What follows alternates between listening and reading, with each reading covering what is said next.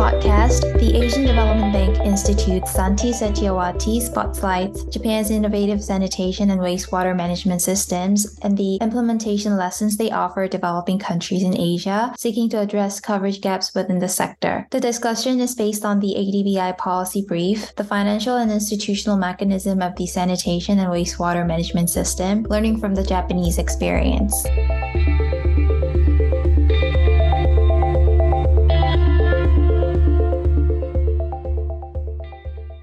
Hi Santi, welcome to Asia's Developing Future. To begin, can you explain the current state of sanitation coverage in developing countries and how wastewater management factors into this?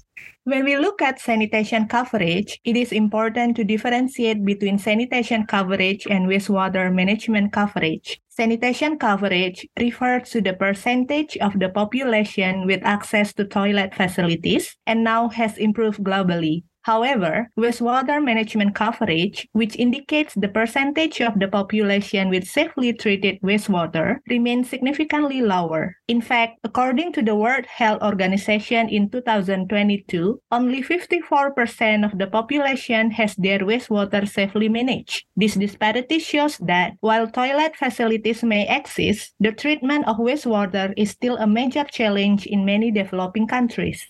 Can you unpack the wastewater treatment challenges developing countries face? One of the primary issues is the regulations and insufficient funding, which can hinder the achievement of environmental and health standards. Additionally, many governments in developing countries struggle to deliver the required services, while the private sector hesitates to invest due to the associated risks and low returns. This is especially in the sanitation domain. Furthermore, high installation and maintenance inspection costs also present additional obstacles, making it essential to find effective ways to reduce these expenses. How does the public fit into this? From the perspective of users, their willingness or ability to pay for sanitation and wastewater management services aligns with their economic situation and level of awareness. If the service rates exceed what people can afford, they are less likely to be willing to pay. In many cases, there is a threshold of unwillingness to pay that considers factors like city population density and income disparity. Additionally, if people are unaware of the necessity and benefits of proper sanitation and waste management, they may perceive the cost to outweigh the benefits and further impacting their willingness to pay. Are there any countries that you will point to as a guide for addressing these challenges and advancing the sector's development? We have data on Nepal, India, Bangladesh, and Cambodia, and they have shown significant improvement in access to improved sanitation, both on-site and off-site. The Philippines reached a 60% access rate to safely managed sanitation in 2020, and notably, Thailand, despite achieving almost universal access to improved sanitation earlier, still has a low access rate of 25% to safely managed sanitation in 2020. I see. Now, please allow me to ask about management systems in Japan. Could you provide an overview of these systems and their usage? In Japan, the two primary domestic wastewater management systems are the sewerage system and the Jokaso system. The sewerage system is the main facility used by nearly 80% of the population in urban areas. Its usage varies based on city size, with cities having over 1 million people providing 100% sewerage services. In contrast, smaller cities with population under 50,000 people generally adopt the Jokaso system to manage household wastewater. How is the financing structured for these wastewater management systems?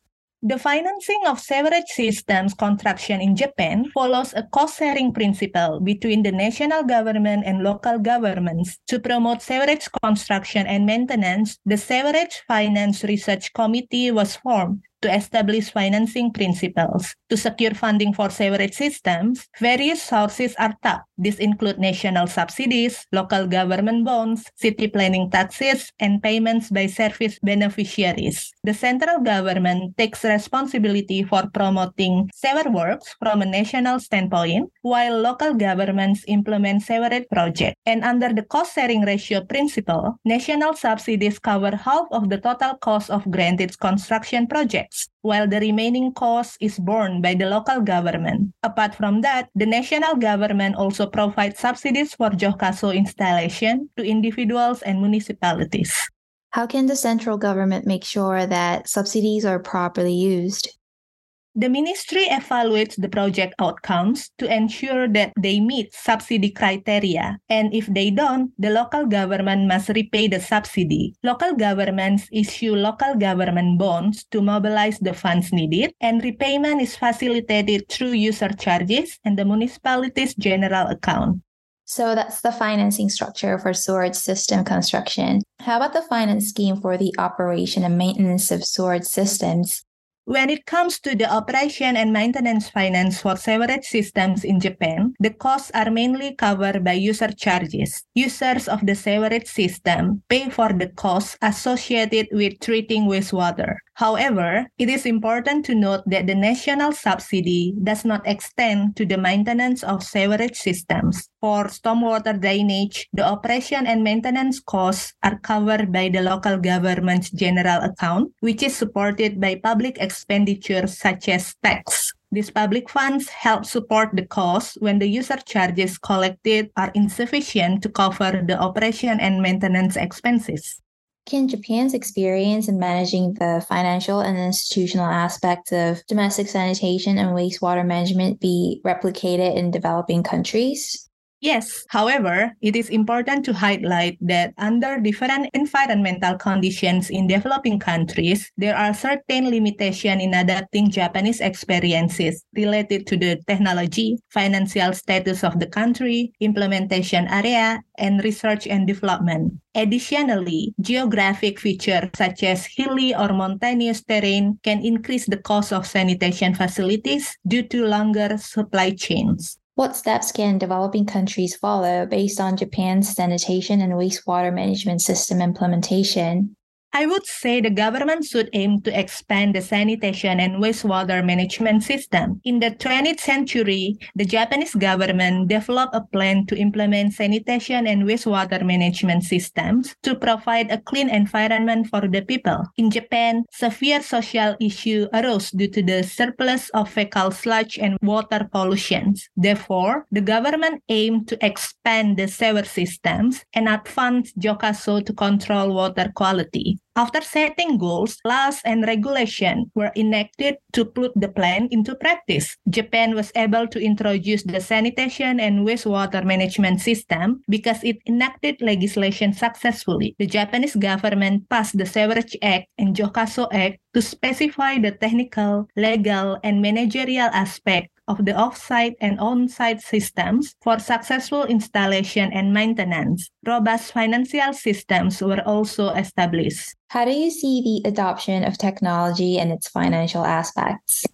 The governments of developing Asian countries should identify suitable facilities for their countries and focus on investing the technology for those facilities. The Japanese government has put effort into developing the advanced technology of Jokkaso as the on-site sanitation and wastewater management system. Thus, unlike the old type Jokkaso, a new technology to treat black and gray water has been invented. The government is now encouraging people to convert the facility into a new one. As for the financial system, since the systems are not profitable, the government is the primary stakeholder in ensuring finances. Maintaining affordability allows users to continue the use of the facilities.